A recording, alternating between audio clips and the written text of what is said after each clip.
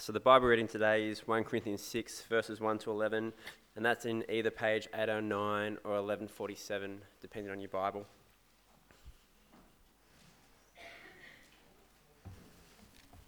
Okay. If any of you has a dispute with another, dare he take it before the ungodly for judgment instead of before the saints? Do you not know that the saints will judge the world? And if you are to judge the world, are you not competent to judge trivial cases? Do you not know that we will judge angels? How much more the things of this life? Therefore, if you have disputes about such matters, appoint as judges even men of little account in the church. I say this to shame you. Is it possible that there is nobody among you wise enough to judge a dispute between believers? But instead, one brother goes to law against another, and this in front of unbelievers. The very fact that you have lawsuits among you means you've been completely defeated already. Why not rather be wronged? Why not rather be cheated? Instead, you yourselves cheat and do wrong, and you do this to your brothers. Do you not know that the wicked will not inherit the kingdom of God? Do not be deceived.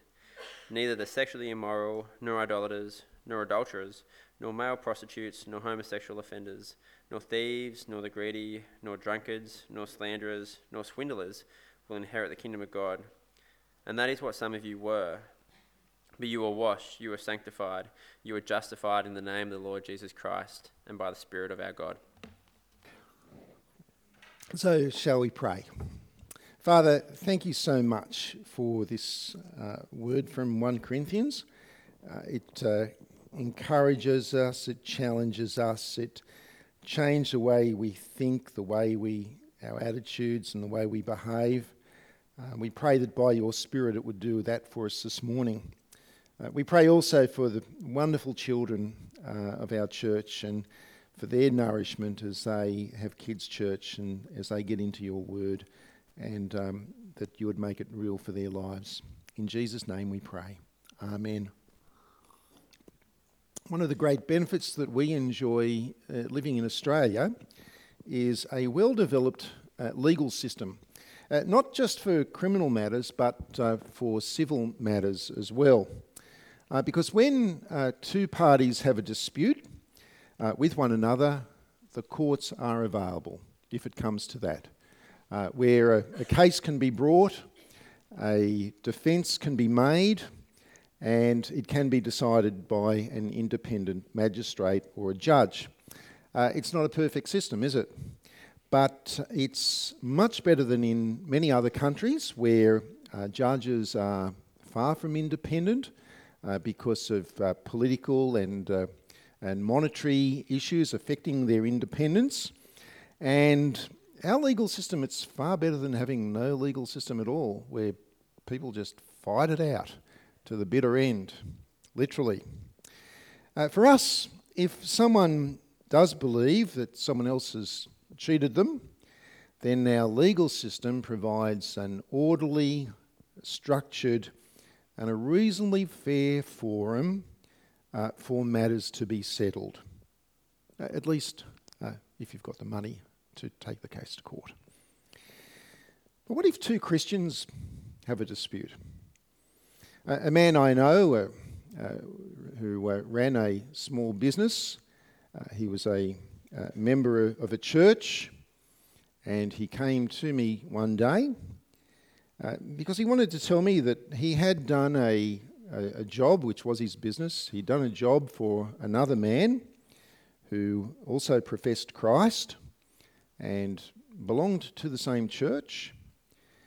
And yet, after multiple unsuccessful attempts to receive payment for the job, he believed that the only option now available for him was litigation, to launch legal proceedings in the local court in the hope that the magistrate would force his Christian brother to pay him what he owed. What do you think about that? I mean, it is how our society settles disputes. But what about between Christian brothers and sisters? Are there ways in which we should be different in that area?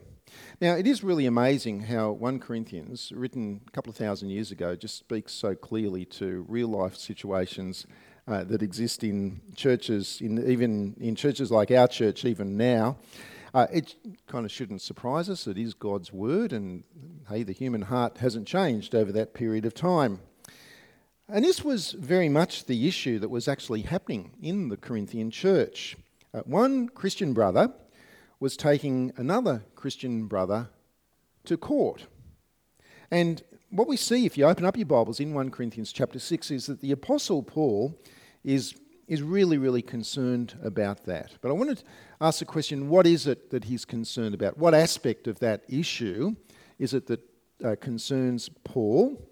Well, it's not the facts of the case. That's not the problem that Paul's concerned about. He's not really concerned about who is right and who is wrong, and he's not concerned about making an adjudication on that issue, not here in the letter in any case. No, there is something which is even deeper than that, something, the issue of shame. There's something really shameful that's going on here. Have a look at verses 1 to 3. I'm going to read those for you again. He says, "If any of you has a dispute with another, dare he take it before the ungodly for judgment, instead of before the saints. Do you not know that the saints will judge the world? And if you are to judge the world, are you not competent to judge trivial cases? Do you not know that we will judge angels? How much more the things of this world, of this life?" Now, just to be clear on this, when the Bible talks about saints, it's not talking about a particular football club. It's not talking about a special class of, super spiritual Christians who kind of people that you might see their faces in a stained glass window with a halo around their head. No, when the Bible talks about the word saint means someone who is set apart for God and by God. It's similar to the word sanctified, actually. And it's a way that the Bible defines Christians, ordinary Christians, everyday, any Christian. Is if you trust in Jesus as your Lord and your Saviour, then you have been set apart by God. You have been sanctified. You are a saint. Now, we may not always feel like saints. That's because we've got a wrong understanding of what the word saint actually means.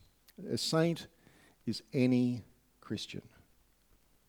If you're a Christian, you're a saint.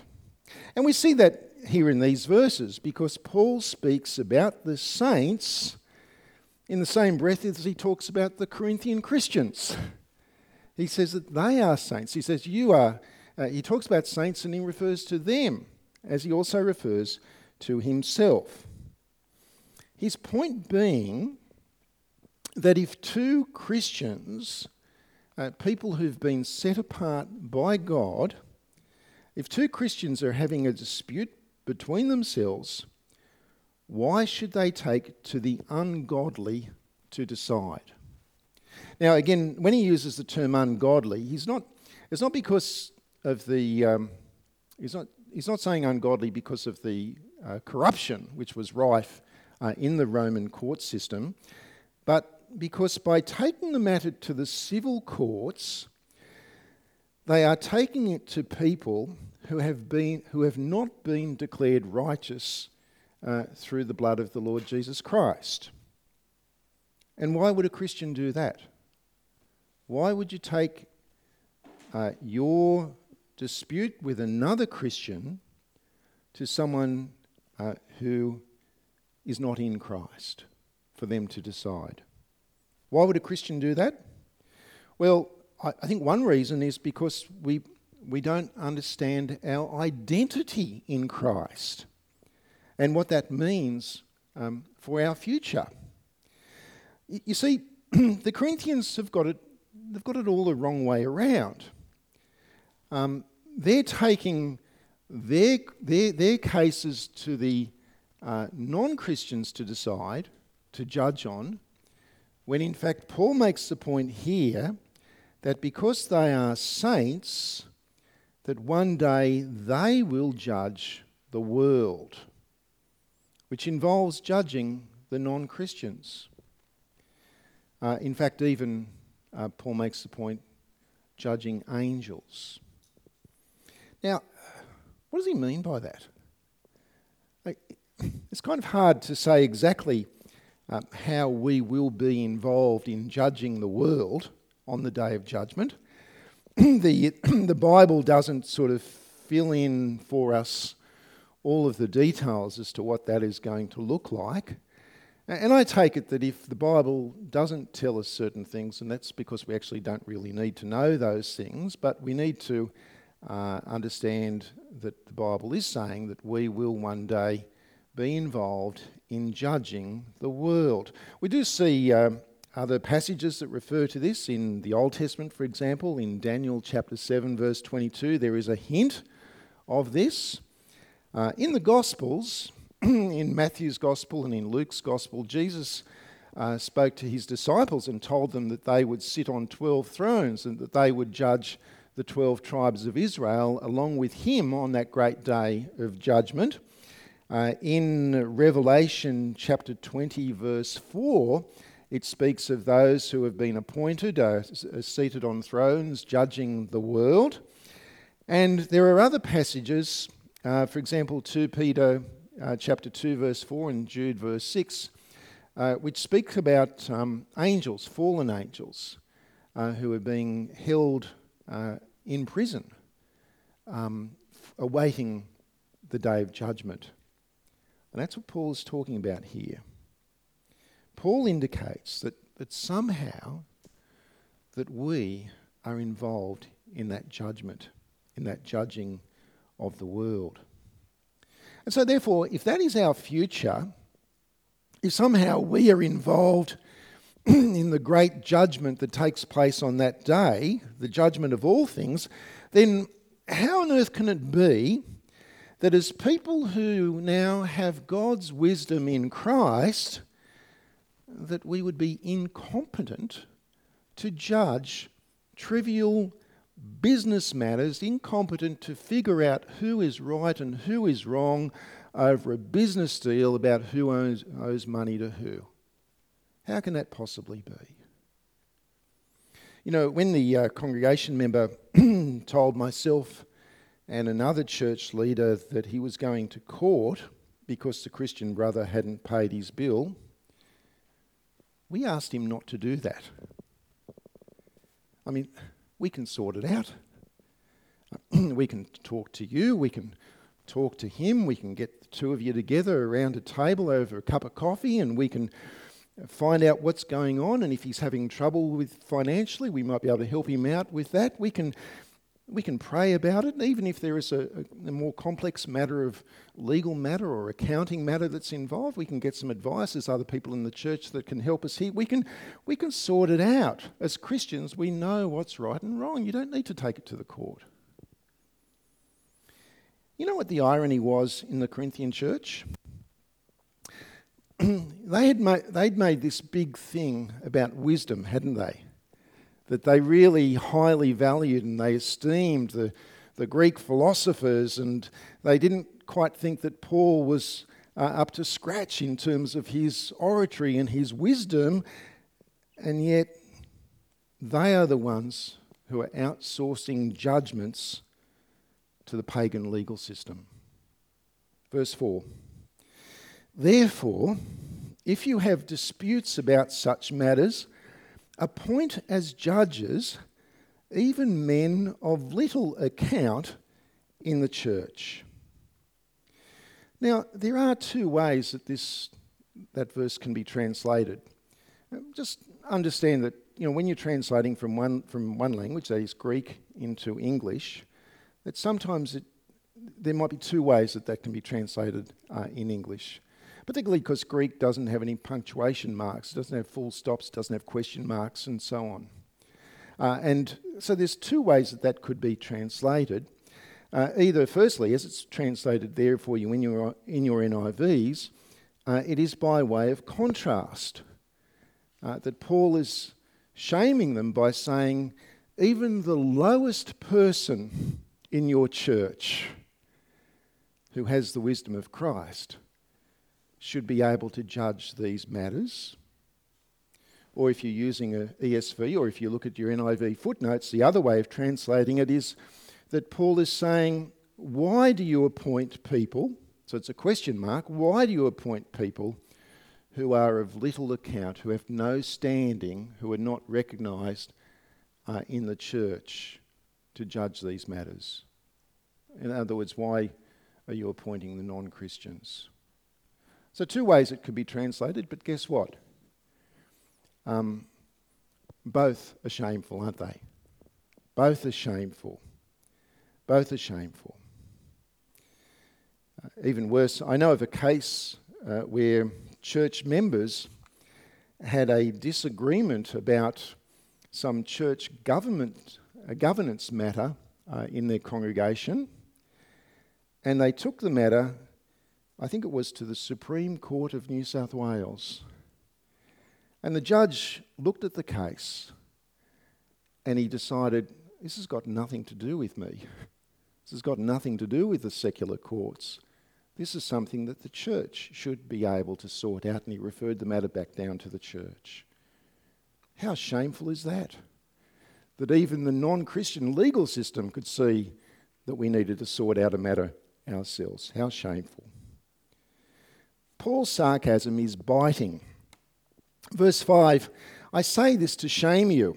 Is it possible that there is nobody among you wise enough to judge a dispute between believers?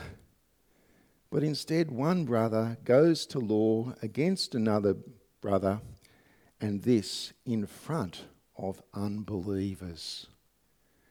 Now, this in front of unbelievers. There is a phrase we use, dirty washing, isn't it? This is hanging your dirty washing out for all to see. And you don't need to go to a court of law in order to do that.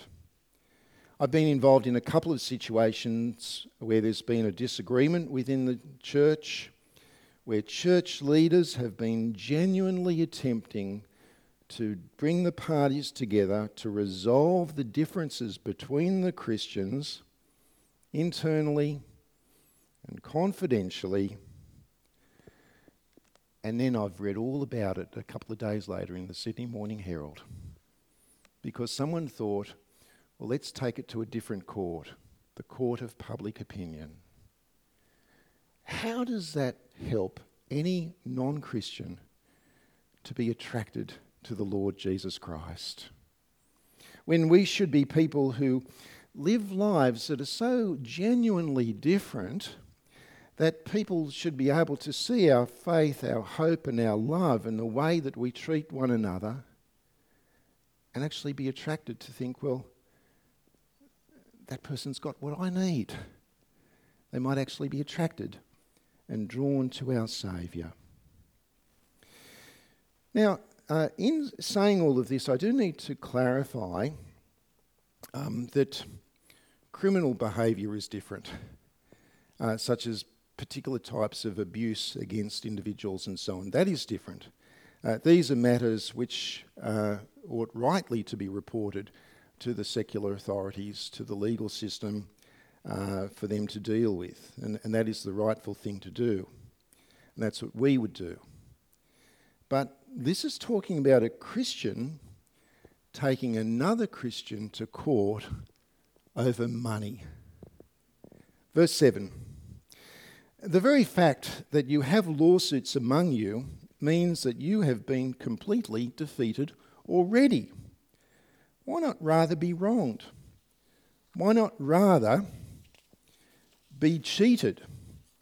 Instead, you yourselves cheat and do wrong, and you do this to your brothers. Now, I think what Paul's saying here is you don't actually need to wait for this magistrate to make his ruling, because we know what the verdict is. There are no real winners here. Nobody wins. Firstly, think about the defendant, the man who has been taken to court. If he has indeed cheated the other brother, then even if he were to win the case, he has lost, hasn't he? Because he has dishonoured God. Of course, if he is innocent, then everyone's lost, because there is great damage that has been done to his fellowship with the other man, as was the case with the man who was accused to me of not paying his bill. Not only was legal action taken, but wrongly so. The other man did not have a case. The man had been trying to do the right thing all along, and the church leaders could have easily have made that judgment. Secondly, to the plaintiff, that is, to the person who is the Christian who believes he's been wrong and has brought the case to the law, Paul says to him something which is very, very radical, actually, and that is, why not just drop the case? Why not rather be wronged? Why not rather be cheated? That's terrible legal advice. But this is spiritual advice. It doesn't mean that Christians should be doormats. There are times when it is right to stand up against wrongdoers, especially when the welfare of other people, innocent people, is involved, or so that the evildoer will be stopped from hurting other people. However, this challenges us to consider our motivations, to consider what it is that actually drives us in life.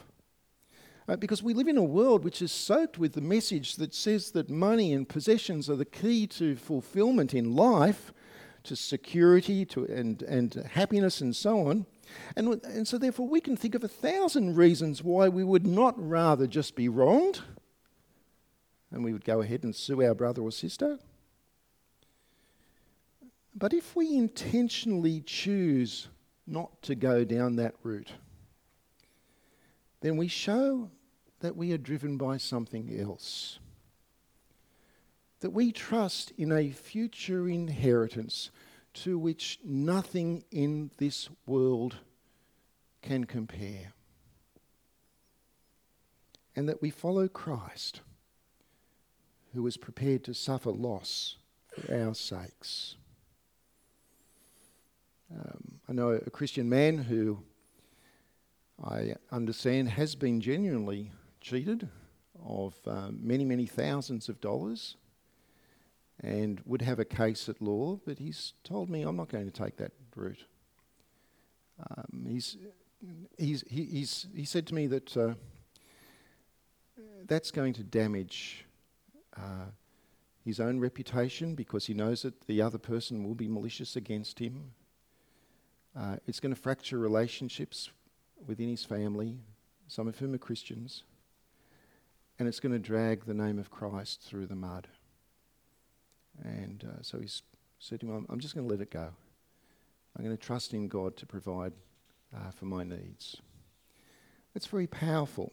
And in the case that Paul's talking about here, where a Christian is taking another Christian to court, if they choose not to do that, well, to others who are in the church who are aware of the situation, and they witness the example of someone whose contentment in Christ is as such that they are willing to suffer loss rather than take their brother or sister to court, with the damage that does to the reputation of the church, with the damage that does to fellowship, with the damage that does to the name of Christ, then that's a powerful witness. And more than that, rather than further fracturing relationships, it's a bit like, you know how the Bible talks about repaying evil with good? You know, love your enemy, it'll really mess with their heads, because it's such a surprising thing to do, and it's particularly surprising to the wrongdoer. And it leaves open the opportunity to challenge that person about their greed without the threat of legal action hanging over their heads. And yet, repent they must. Now, next Sunday, as we look at the remainder of chapter 6, it's then that I want to spend some time unpacking verses 9 through to 11. And if you were to scan your eyes down through 9 to 11, you can see why that is the case, because they need more time, don't they? Because of what they say about sexual immorality and its various forms. For as it was in the first century in Corinth, so too this is the hot topic in our own age, in our own place. Indeed, verses 10 and 11 of 1 Corinthians 6, we've been reading those verses in our newspapers lately, haven't we? So current is this topic. But for today, the topic is greed. One Christian has taken another Christian to court for the non-Christians to judge the other Christian over money. It's crazy. It's bizarre. Their cravings for the things of this world are just so inconsistent with their identity as heirs of a great inheritance, of the eternal inheritance which Christ has won for them, as he's also won for us. Verse 9. Do you not know that the wicked will not inherit the kingdom of God? Do not be deceived.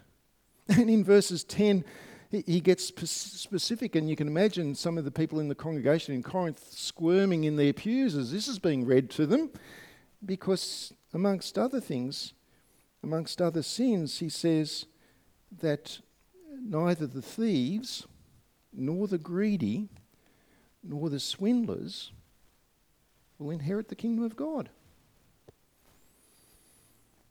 And that's them. But Paul hasn't given up on them, has he?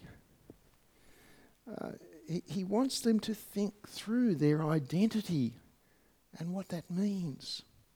Corinth, it was a crazy, mixed up, messy church, because it was a crazy, mixed up, messy city where people had heard the gospel and people had put their faith in Christ, and people joining the church and with all sorts of sinful baggage in their lives, including greed. But that is not who they are now. In verse 11, that is who they once were. Every one of them had an invoice that they had not paid. Every one of them had a debt which was outstanding. Every one of them had this account, this unpaid account, for which they could rightfully be taken to court, and the judgment would be guilty. And you and I know that debt well, don't we? It's our debt to God for sin.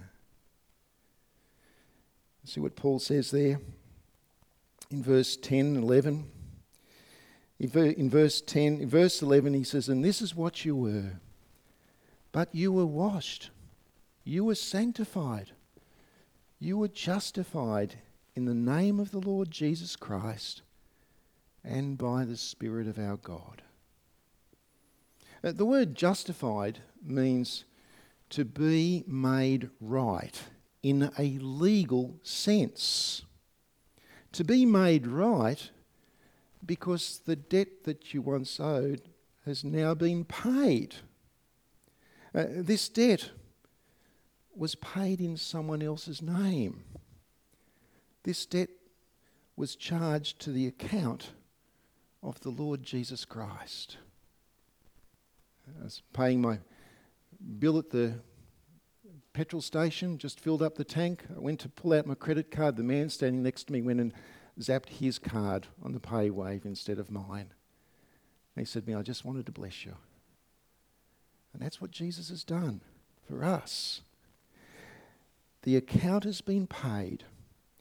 It has been credited to the name of someone else, the Lord Jesus Christ, who by his death has washed away our sin, has cleansed our past identity, has made us new, so that by God's Spirit we are now sanctified.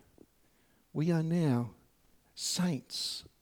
We are now set apart, not to live as we used to live, not to live according to the principles and the values of this world, but to be different. Set apart to be living God's way as heirs who are fully aware of our inheritance. And so, if Christ has paid that debt for you, then why on earth would you want to cheat or defraud your brother or sister in Christ of money? Why on earth would you want to cheat or defraud anybody? And why would you want to battle it out in court before the unbelievers? Why not? Why not rather be wronged? That's a win, don't you think? That's a great win. Let's pray. Father, we want to thank you for the great work of Jesus, who has paid our account for us by his death on the cross. Father, we thank you that because of that we are now heirs of a great inheritance. We pray, Lord God, that would be the very thing, the very truth which motivates us in life, that we would indeed be living as sanctified people, that we would be treating one another with the love and the grace by which you've treated us, and that the world would see us and know us by our love for one another and not for taking each other to court. In Jesus' name, amen.